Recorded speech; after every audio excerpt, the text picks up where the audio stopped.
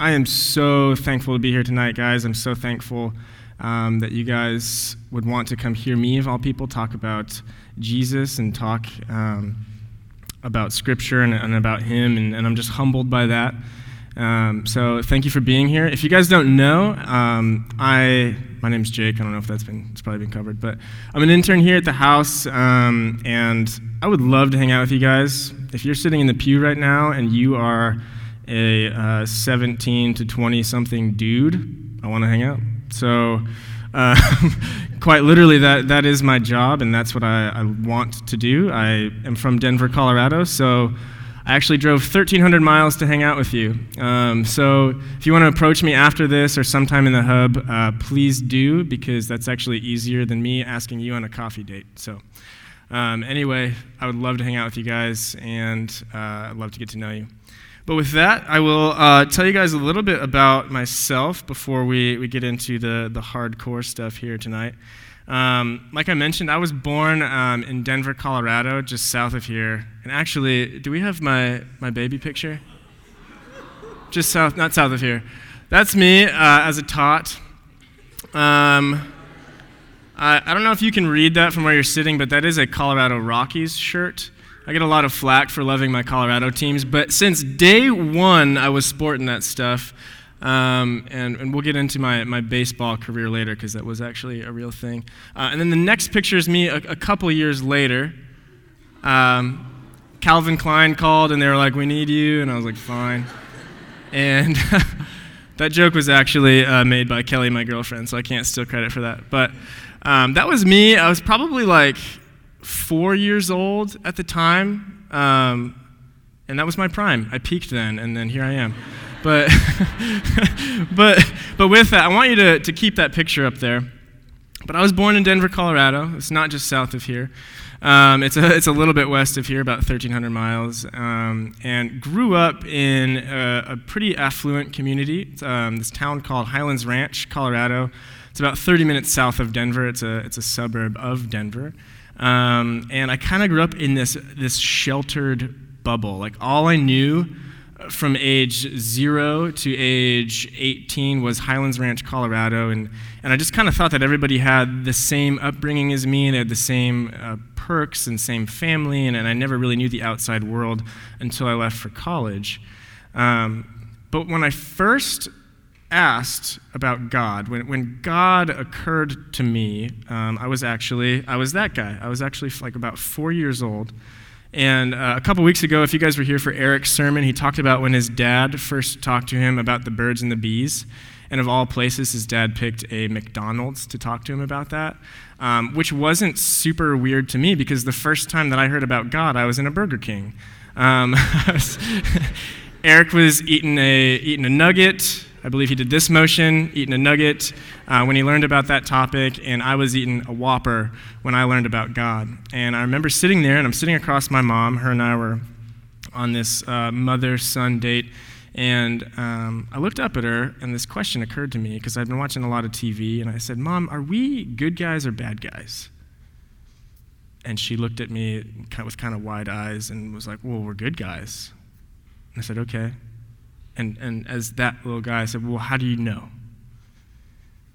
And so she started talking about God and about how he sees all that we do, and he's up there in this place called heaven, and we can get to heaven someday. And it was this big, complex thing. And really all that I left there knowing as a 4-year-old was there's somebody watching me. And I think he wants me to be good, so I better start being good, because if that dude can see everything, whoa. And that image of God, that there's somebody watching me, but he's kind of a mystery, I don't really know who he is, that notion followed me pretty much until my sophomore year of college. And at the end of this talk, I will pick up there. I will pick up from my sophomore year, but that was kind of my idea of God. And that leads into the beginning part of this, and I think it's really important that we understand how God sees us, and then that also begs the question, how do we see God? So we'll go through this, and then I'll pray for us after this. But to illustrate how God sees us, I have 4 analogies for you. So if you want to write this down, you can write this down. I have 4 analogies, and they build off of each other. And in and of themselves, there's no way that they can encompass the totality of God's love for us and exactly how he feels for us. And even all together, they won't do that. But in our limited understanding, our human understanding, they're the best things that we have. So the first analogy of how God sees us is this. It's similar to how an artist sees an artifact. Now, an artist has this picture in his head of what maybe a clay pot will look like when he's done with it. And he's willing to work with it for hours upon hours and days upon days to make it perfect because he knows it can be perfect. And he knows what it looks like in his head, but it's going to take a lot of molding and patience and time. So that's the first analogy. The second analogy is this. It's how a man sees his dog. If you've ever had a dog, you know that it takes a lot of training. And the reason that you want to train it is you're trying to make that dog more lovable. You already love that dog. That's a given. If you've ever seen a golden retriever puppy, you know what I'm talking about. You already love that dog. But in order for it to be more lovable and it to love you, you've got to discipline it. And that's not fun. That's not fun, grabbing a dog by the scruff and telling it no or yelling at it. And the dog doesn't understand. It doesn't really know what's going on. But you're doing it because you love it. The man is doing this because he loves the dog. So that's our second analogy. Third analogy is this, and this one might seem kind of obvious. It's how a father sees his son. A father, in the same way that the artist sees the artifact, knows the man that his son can be someday. But in order for him to get there, he's got to teach him lessons, kind of how he was teaching the dog. And a father has a certain authority and sort of dominion over his son for a certain number of years. So he has to exercise that authority over his son and reprimand him and discipline him because he loves him and he knows the man that he can be. So that's the third analogy. And the fourth analogy is this. It's how a husband sees his wife. I don't know if any of you have ever been in love. Maybe you're currently in love. Maybe they're, instead of a person, a thing or a hobby or something you love. Maybe your parents are in love and you've seen it and you've tasted it. You know what it looks like. And when a man loves his wife, there's this unconditional element that comes into play. And if you've ever seen an elderly couple at a diner, they're 80 years old and they're holding hands and they're kissing each other, sometimes you're prone to wonder, why, how? They're so old, how have they made it that long? It doesn't make sense. But there's this unconditional love at play there, where looks have faded and personalities have maybe changed and there's less energy, but love has held through. So how a husband sees his wife. So those are the 4 analogies. And I want you to think about those. If you haven't thought about God seeing you in any of those ways, I want you to think about that. And then how do we see God? I think tonight's topic is a really great way to maybe understand how we see God. Because how you see pain and suffering, I think, is really indicative of who you see God to be. Maybe you see God as a punisher or a fun sucker. Maybe when you see pain and suffering, you think it's God taking his wrath out on you because you've been sinful or somebody else has been sinful or the fall of man has caused him to do that, and you see him to be a punisher. Or you feel bad about drinking alcohol this weekend or having sex with your boyfriend or girlfriend, and you feel like he's just a fun sucker. He doesn't want us to have fun. Maybe you see him as a pocket God, which I'm so glad I'm wearing this shirt tonight because this will be perfect. Maybe you see him as a pocket God. Maybe you only think of him, or maybe you only pray to him when you need him most, when you are suffering or you see suffering and you're in this moment of desperation and you haven't thought about God for a really long time, but all of a sudden, boom, he's there, and that's when you need him and that's when you talk to him, and then when things are good, you put him right back. Maybe he's a pocket God. Maybe you see him as a redeemer and a loving father.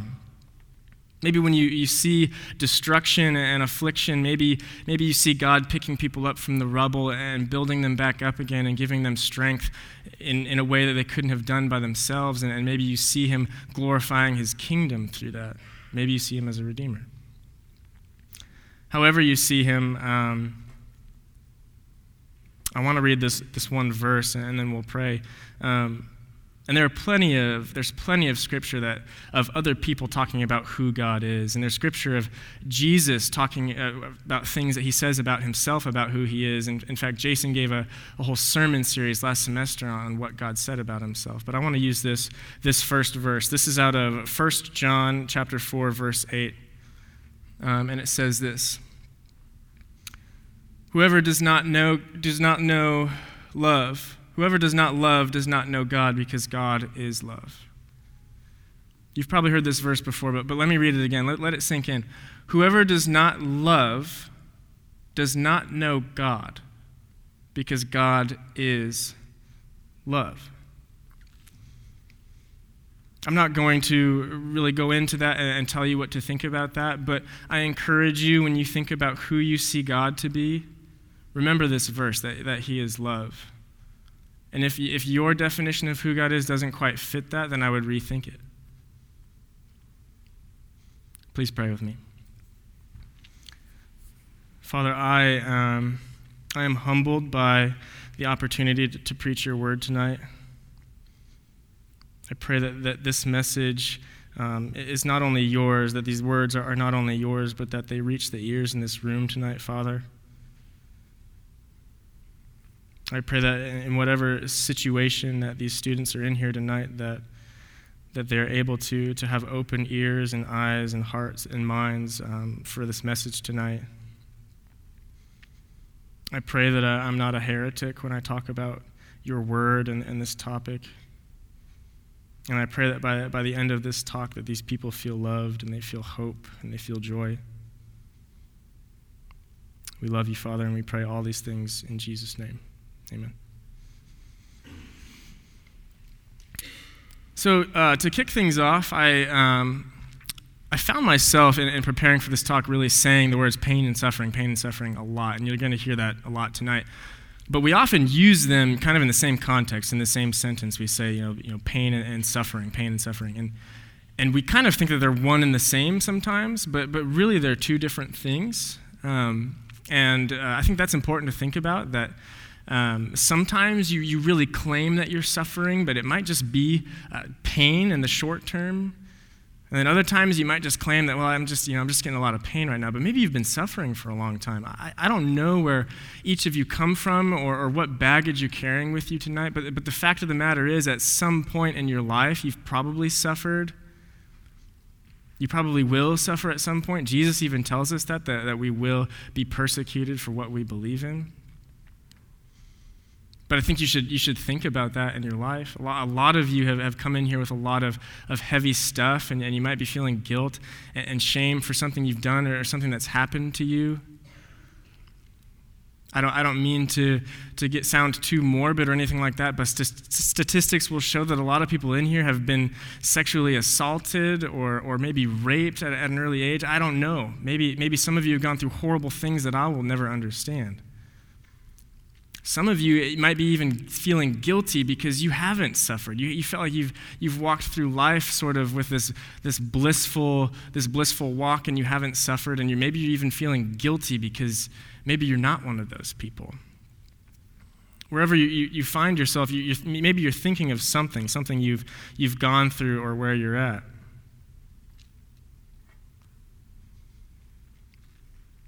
I've found that there are, when it comes to suffering, there are two main types of suffering, and those two are moral and natural suffering. And moral suffering, the first one I'll talk about, is this suffering that we bring on ourselves. Have you ever put yourself through something? Maybe at the time you didn't realize it, but you kind of put yourself through something and then looked back, and maybe you were blaming God that whole time, but it was you all along. I'll give you kind of an example, and I'll use this analogy. It's actually not an analogy, it's more of a fact, but a lot of times we will go through something or we'll see something in our world and we'll go, where was God in that? Why didn't he just stop it? A popular question asked in our culture, in our current time today is, if God is all-powerful and all-loving and omnipotent and he can do anything, then why does he let people starve to death? There are people all over the world starving to death. And it's an interesting question to ask because I don't know if you know this, I discovered this in my research, but there's actually enough food on our planet right now to feed everybody. 3,000 calories a day. And if you don't know much about nutrition, that's okay, because I didn't either. But 3,000 calories is not only enough to feed everybody, but it's enough for everybody to become a bodybuilder. That's a lot of food. Is God doing that, or are we doing that? I don't mean to use that to make you feel guilty, but that's kind of an example of this moral suffering that we bring upon ourselves and our selfish ambition that we cultivate. And the second thing is natural suffering. When you see tsunamis and Hurricane Katrina and volcanoes erupting and horrible things happening like that are totally out of our control, that cause suffering, things that we couldn't have brought upon ourselves. But there's scripture early in Genesis that talks about, after the fall of man, after Adam and Eve ate the apple and there was the fall of man, that suddenly there were thorns and thistles on plants, and women would now go through pain in childbirth, and men would experience pain in their labor and things like that.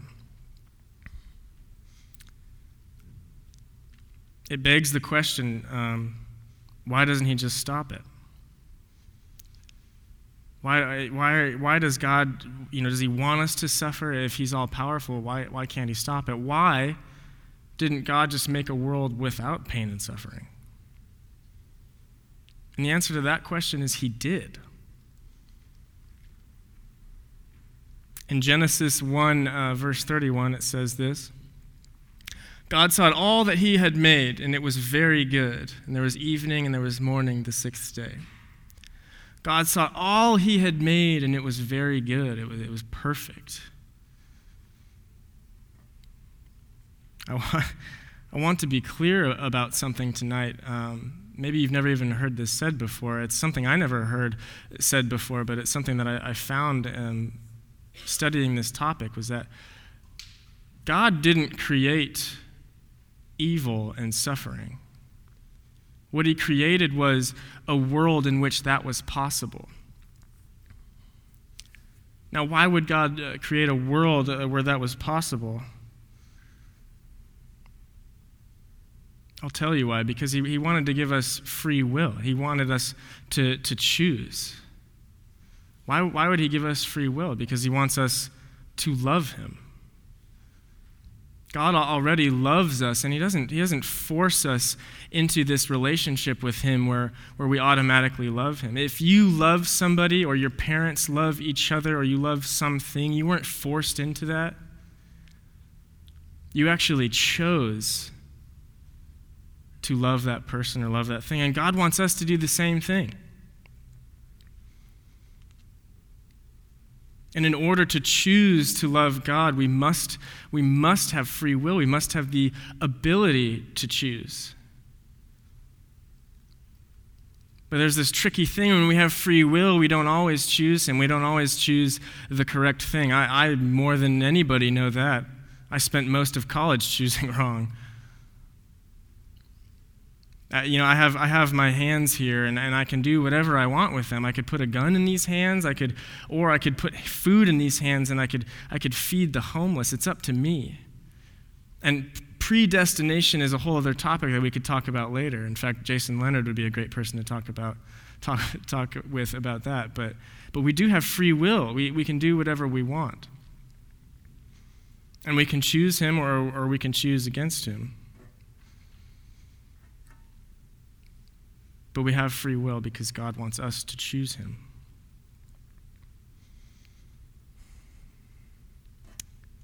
You saw the images that are very hard to watch of Jesus' crucifixion. And it brings me to tears every time because I don't feel worthy. But there's a point to seeing that image. And I'm going to actually kind of describe it in medical detail for you. But the reason being is that I think we often sort of cheapen this picture of the crucifixion. We hear growing up, you guys have probably heard all the time growing up in church that Christ died for your sins and he was resurrected in 3 days and all that. And maybe you even heard some things about crucifixion, but what did that actually look like? Have you ever thought, even prior to tonight, what that even looked like? Or what it must have felt like for him? A lot of you have gone through a lot of things, and your story is going to be different than the person sitting next to you. But maybe you've felt this way, and I felt this way at one point in my life, that maybe God, doesn't get my story, because what I've done, my sins, my errors, they're different than the next person, and they're just so unique to me, and I've sinned so badly, and maybe he just doesn't get it. In fact, 4-year-old me could see him watching, but maybe he didn't see that. I don't know. But maybe he just doesn't get that. I need to shape up because I don't want that God seeing me doing these things. Maybe he doesn't get it. Maybe he doesn't know my pain. I want you to hold on to that thought because it's something I've thought and many of you have probably thought. It's a natural thing to think. I hope you know that. But let's talk about the crucifixion in detail. Right before I came up here, we saw Jesus getting nailed to the cross, but a lot actually happened before that. And maybe you've heard this before, but maybe not in this detail. But when Jesus appeared in front of Pontius Pilate to sort of get his sentence for claiming to be the king of the Jews, normally in that culture, in the Roman culture, you were sentenced to kind of one thing or the other. You were either sentenced to be scourged or flogged, which is 2 words for the same thing, or you were sentenced to be crucified. And scourging didn't normally end in death, but crucifixion did. So scourging was kind of the lesser of 2 evils. And originally, Pontius Pilate sentenced Jesus to be scourged or flogged. But the crowd was restless. They were going to riot unless they had blood. So after he sentenced him to be scourged, he also sentenced him to be crucified.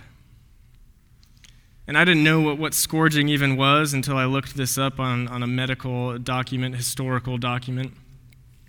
But scourging was where they took this thing, the Romans would take this thing called a flagrum, and it was this tool that had a leather handle, and then it had leather strips coming off the end of it. And on the end of those leather strips, it had these lead balls on the end. And what they would do is they would take this person that was sentenced and they would tie their hands to this post that was in the ground. They would tie their hands here and then they would put them on their knees so they were like this. And then someone would come behind them with this flagrum, with this tool, and they would normally give 40 lashes, and they would beat somebody's back. And the point was actually to beat them near death. That was actually the instruction, was beat them until they're close to death, and that's when you stop. And normally 40 would do that. But Jesus Christ, being who he was and how hated he was at the time, got far more than that. In fact, they beat him so many times that not only did his skin bruise, but it actually burst. And the skin on his back was actually, they were like pieces of leather like hanging off of his back, and he was bleeding profusely, which is pain enough for anybody to go through. But that wasn't enough. So these 2 Roman soldiers, they think that this is hilarious, that he thinks he's a king, and so they throw this robe on him, and then they create this crown of thorns, and they push it on his head. And the skin on your head is very thin, so it doesn't take much to prick blood from your head. And they jam it into his head, and so now he's bleeding from his head, and he's hurting there, and he's hurting all over his back.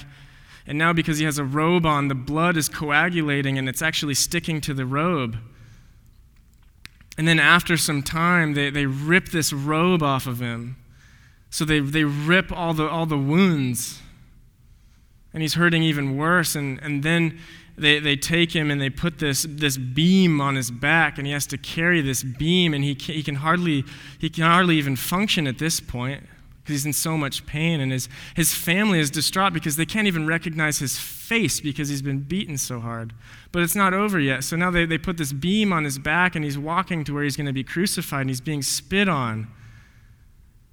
and dehumanized. So not only is he experiencing physical pain, but his dignity, they're trying to take his dignity away from him.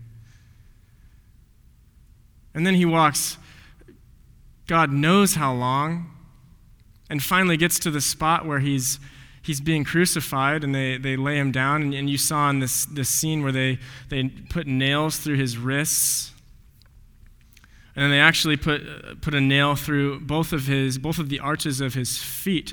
And when they raise him up, all of his weight is on his feet and on that stake that's through his feet. And both of his shoulders are probably dislocated at this point, which is even more pain. And then as he's trying to hold himself up, he has to probably push up on his feet, because if he lets himself sink, then his lungs are going to be crushed after a while, and he can't breathe. He might be able to take a breath in, but he can't breathe out, so his body is filling up with carbon dioxide. And this lasts hours. This lasts all day. And before this, the night before this, you've heard before that Jesus actually sweats blood. And that's not just this exclusive thing for the God of the universe. This has happened before in history a few times. It's very rare, but it's actually been recorded in human history a few times, where when the body is under extreme stress, you will sweat blood, or you will actually appear to sweat blood. But what it's called is called hematidrosis. And hematidrosis is when the capillaries and the sweat glands will actually burst because your body is under so much stress, and it will come through your pores. And that's what happened to Jesus. Another time in history that this happened was a young girl who was in a prison camp in World War II, in a Nazi prison camp, and she sweat blood as well.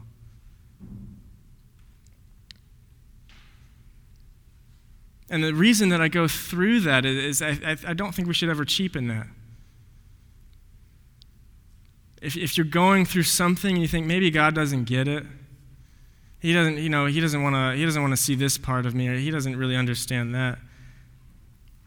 The reason that he died that way was so that he could sit next to you in that place and go, I know. I get it. When you're going, God, this hurts, this sucks, I don't want to be here. He goes, I know, I get it. And when you weep, he weeps. And when you mourn, he mourns. There's nothing that's out of his grasp.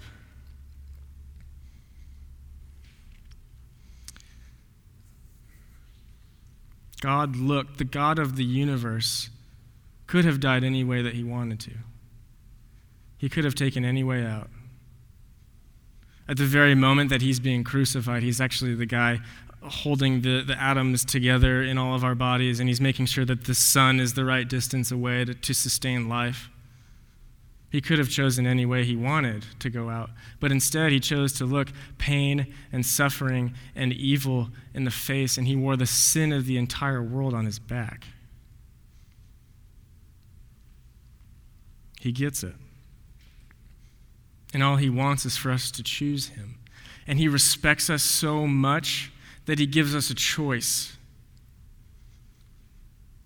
We have a choice to choose him or not to. He loves and respects us so much that he gives us that choice.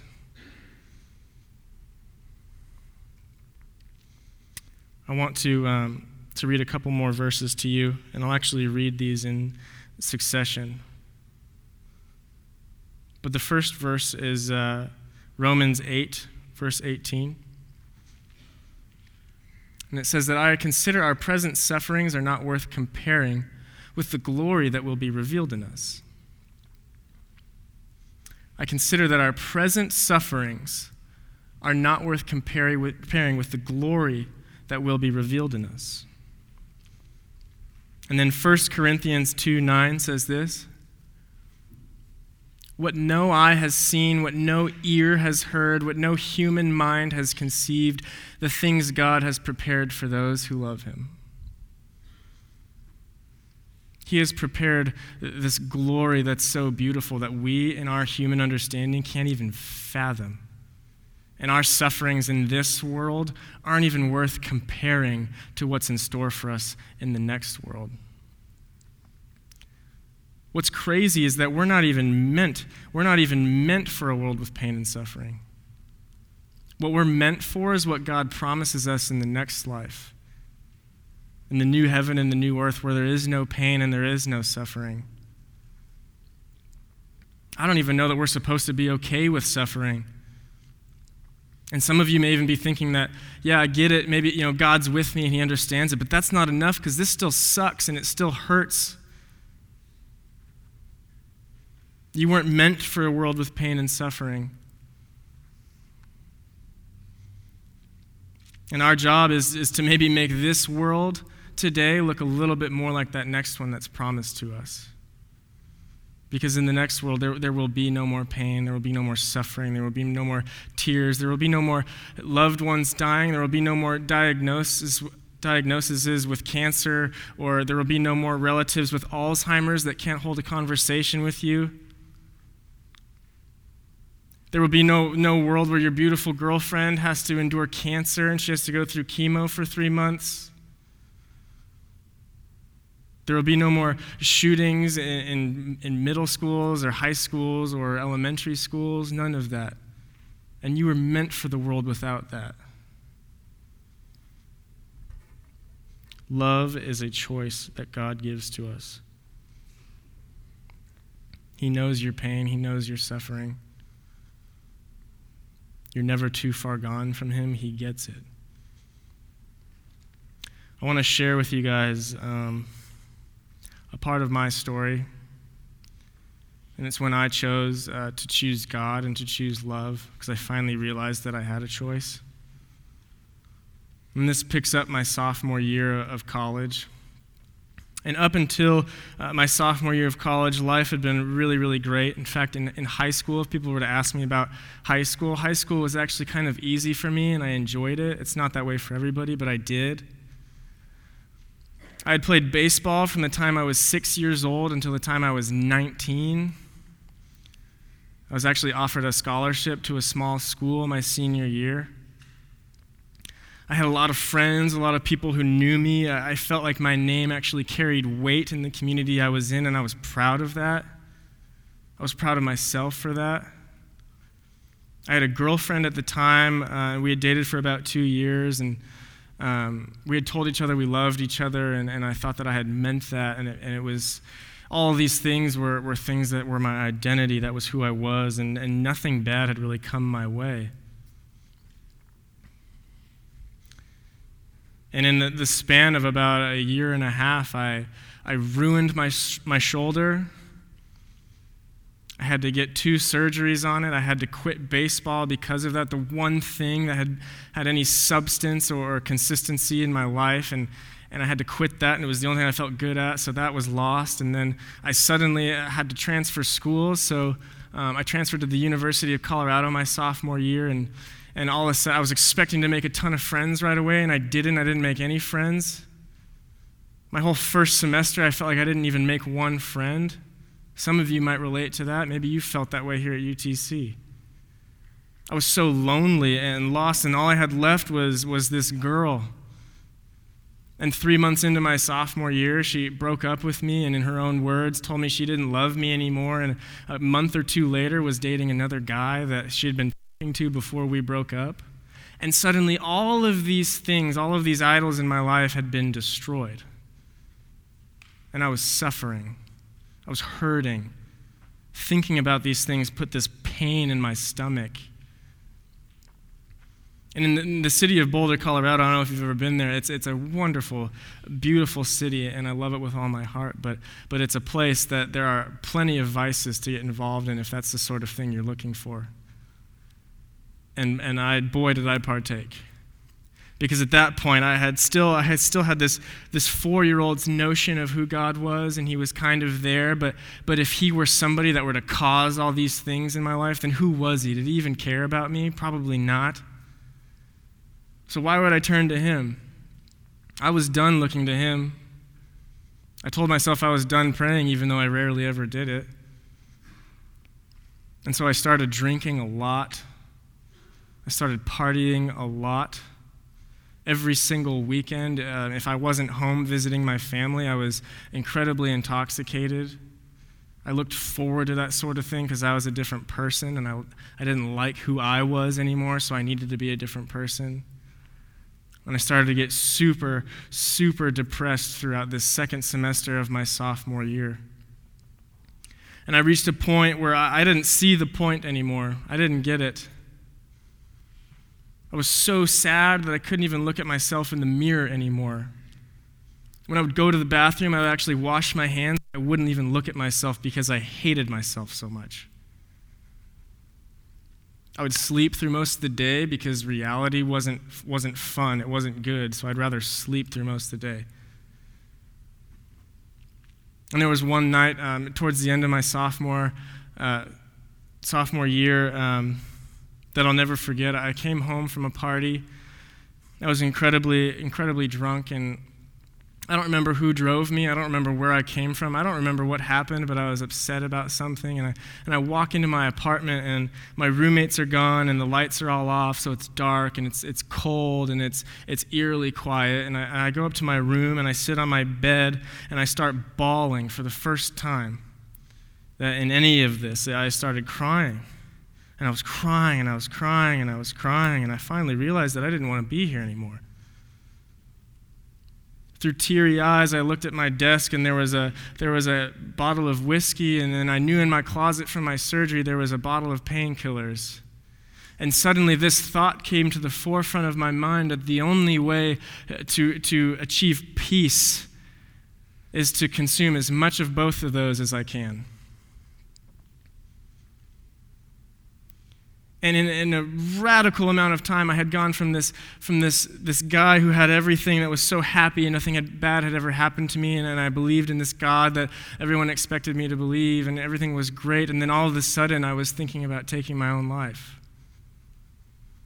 And I had this moment of clarity, like, what am I doing? And I don't know where it came from, but I had this notion to pray for the first time in what felt like months, maybe even a year.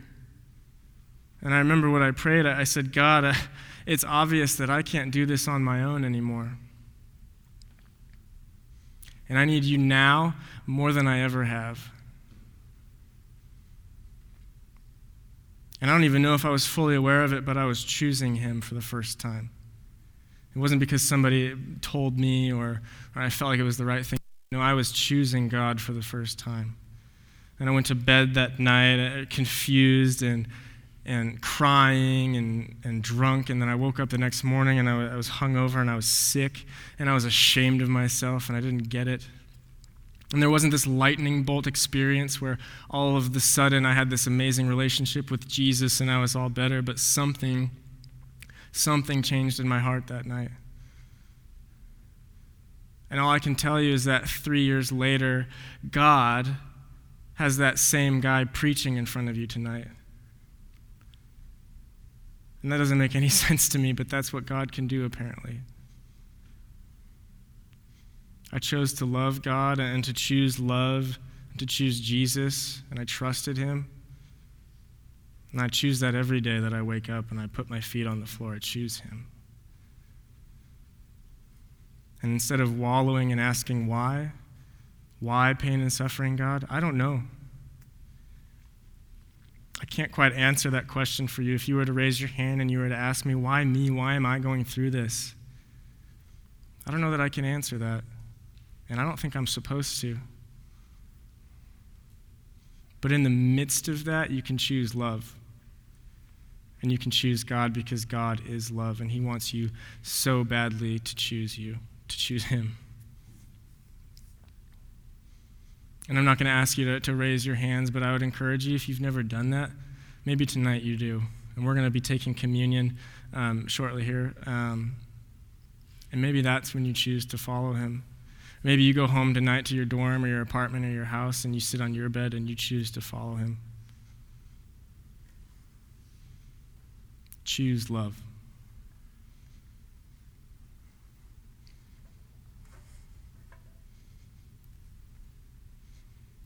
Please pray with me. Father, I thank you that you are good, that you are loving, that you care for us more than we can ever fathom, more than we can ever comprehend, that you know our pain and our suffering.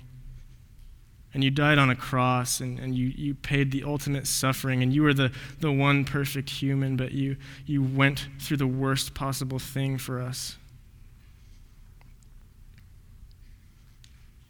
I pray that message is clear. And I thank you that we have a place called the house where we can come and we can worship you and we can celebrate you and we can learn more about you and we can learn how to love you more, Father. I pray that everyone in here would choose you. We love you, Lord, and we thank you for all these things. In fact, thank you will never quite suffice, but it's what we have. Thank you, Lord. In Jesus' name we pray. Amen.